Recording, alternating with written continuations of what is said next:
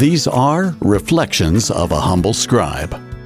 The verses you'll hear presented in the next few minutes started as simple expressions of love and support of family life, and from there, the inspirations expanded into reflections of Scripture, all behind the echoes of life experiences that were transcribed using rhyme and measure, meter and tempo, to capture the essence of those events in the story and poem you'll hear in this episode of Reflections of a Humble Scribe. This is Recipients of Time. It's only in my dreams that I can change the world. Brothers and sisters, what a blessing it is to be reminded about early life lessons that can convey to us a unique wisdom. A wisdom meant for our growth into our adult years.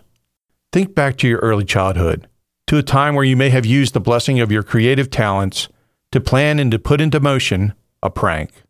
Who knows exactly when a sense of humor develops in a child to the point where you feel bold enough to play a funny joke on someone you love? Recently, a memory from my early youth has been on my mind. A vivid memory that burned a life lesson into my heart and into my brain. A lesson that took me years to decipher. I cannot remember exactly how old I was, maybe 6, when I first got the idea to play a joke on my earthly father. I do know that this was not the original intent. The story begins with a simple gift. Somehow, I came into possession of a package of chewing gum. Most likely, it was a gift from my grandmother, who was visiting with us for a few weeks over the summer. While I was enjoying the first stick of gum, I examined the packaging in depth. I was fascinated with the graphics, the colors, and the whole experience of opening a brand new package of gum. I tried to understand how each stick of gum in the package was individually wrapped and neatly tucked inside the package envelope. I examined the gum jacket and the foil wrapper and how it worked so perfectly to keep the sweet stick of gum protected from dirt or tampering. I was the proud owner of a new package of chewing gum. Then I remembered that this was the same brand of chewing gum that my father would also sometimes enjoy. I wanted to offer my father a stick of gum, but I realized if I did that, there would be one less stick of gum left for me. In my childlike logic, the idea was formulating in my mind that perhaps I could offer a replica stick of chewing gum instead. I traced out a perfect rectangle on a piece of cardboard to match the size of a stick of chewing gum and cut it out. I then recovered the foil wrapper and the gum jacket from the stick of gum I was chewing and began to carefully reassemble the gum packaging using the fake stick of gum. After several attempts to get the repackaging just right, I inserted the fake stick of gum right on top of the real sticks of gum inside the original gum package envelope. Somehow, I just knew when I offered the gum to my father, he would, of course, take the stick of gum that was on top. I walked into the family room where my father and grandmother were sitting, and I offered my father a stick of gum. I held out the package of chewing gum, and he recognized the brand and took the stick on top, just like I knew he would. I watched him remove the advertising jacket, and then he removed the foil wrapper, revealing the cardboard forgery. He looked at me very puzzled that I was able to pull off this joke. My father said, "What is this?" And I began to laugh. My grandmother, who witnessed the unfolding prank, was not amused. My grandmother let me know with some strong words that it was not polite to trick my father, and I was to apologize and offer him a real stick of gum. I had never experienced a harsh reprimand from my grandmother before, so I knew that I had made a mistake. I immediately obeyed my grandmother, apologized, and offered my father a real stick of chewing gum. In my childlike mind, I had no idea what went wrong and how the whole event backfired. In summary, I got in trouble. I had to give up another stick of gum, and I was the only person who thought this was a funny joke. It would take me quite a few years to figure out that sharing is an act of sacrificial love, and that holding back blessings for others is really about selfishness. This whole life lesson is wrapped up in the following scripture, 1 Corinthians chapter 13, verses 11 to 13. When I was a child, I talked like a child. I thought like a child. I reasoned like a child. When I became a man, I put childish ways behind me. Now we see but a poor reflection as in a mirror. Then we shall see face to face. Now I know in part. Then I shall fully know, even as I am fully known. And these three remain: faith, hope, and love. But the greatest of these is love. As I grew up over the years, I cannot remember my parents ever playing a prank on me, but this, of course, was not the case between myself and my siblings. I can remember many times when more serious troubles followed a prank where someone got hurt, where love was not the fruit, but where selfishness or revenge was the real motive. Let us put behind our childish ways. Maturity in our spiritual life allows us to more easily yield to humility, where we can better appreciate the real meaning of faith, hope, and love in our lives. To rest in the shadow of the Almighty and experience what it really means to be loved. To understand and to recognize the grace to be fully known by our God. Please consider now this reflection on the gift of time. The years of our lives pass by so quickly. Now just memories relived like the tasting of fine wine. The fruits of our labors now mostly completed. The sweat of our brow now to be judged in time.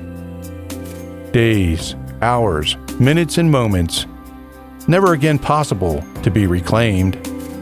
Shall our investment in time bring forth eternal blessing? Shall our investment in time only reveal eternal shame? Today, another 24 hours is given. To each and every recipient the same. Will each moment be savored with praise and thanksgiving? Will each moment be squandered in a self-centered vein? Lord, help us relish and own the gift of this day. Remind us each person is a miracle to be discovered along the way. Remind us a day spent without you is a day that is not complete. For even every silent prayer offered today is placed at your feet. Today, help us find a new opportunity. Today, help us see clearly to understand a hidden need. Today, help us look with the eyes of compassion. Today, may the fruit of love be offered back within a good deed. Understanding the difference between offering someone a real gift versus a little laugh over a prank can sometimes be a very fine line between the fruit of love and crossing the line of selfishness. When you consider all the lost time invested in pulling off prank after prank, it becomes very easy to lose track of the gift of time that we have been given, time squandered in folly that was meant for us to bless others with the gifts of faith, hope, and love. It's time for the birds to sing again. Time for the grass to green again. Time that I see it's not the end. Time for my heart to wake again. He makes everything beautiful in its time. Makes the rain to fall and the sun to shine. Through the ebb and flow and the change of life, He makes everything beautiful. He makes everything beautiful in its time.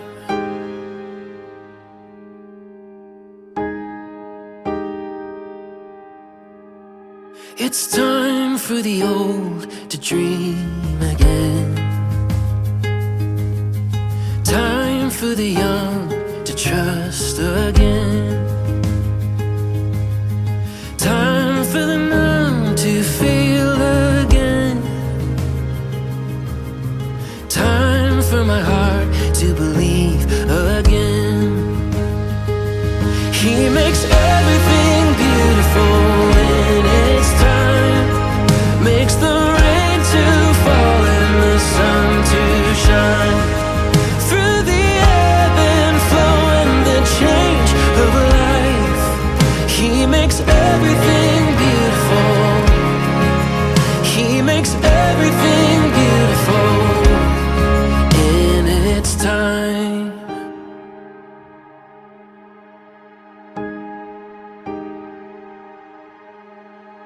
It's time for the proud to kneel again.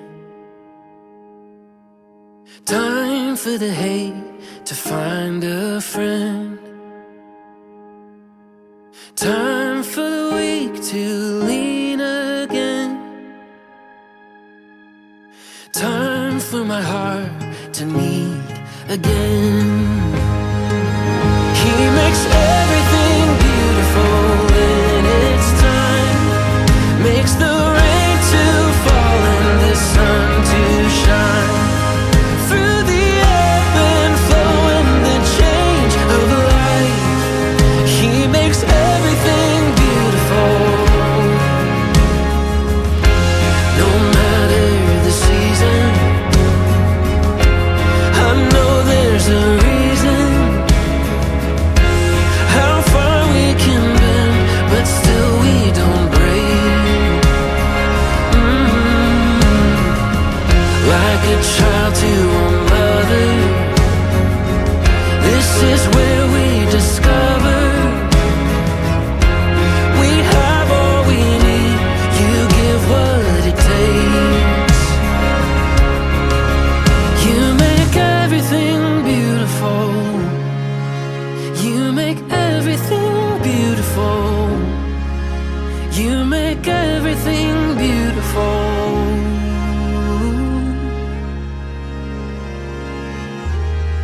In its time.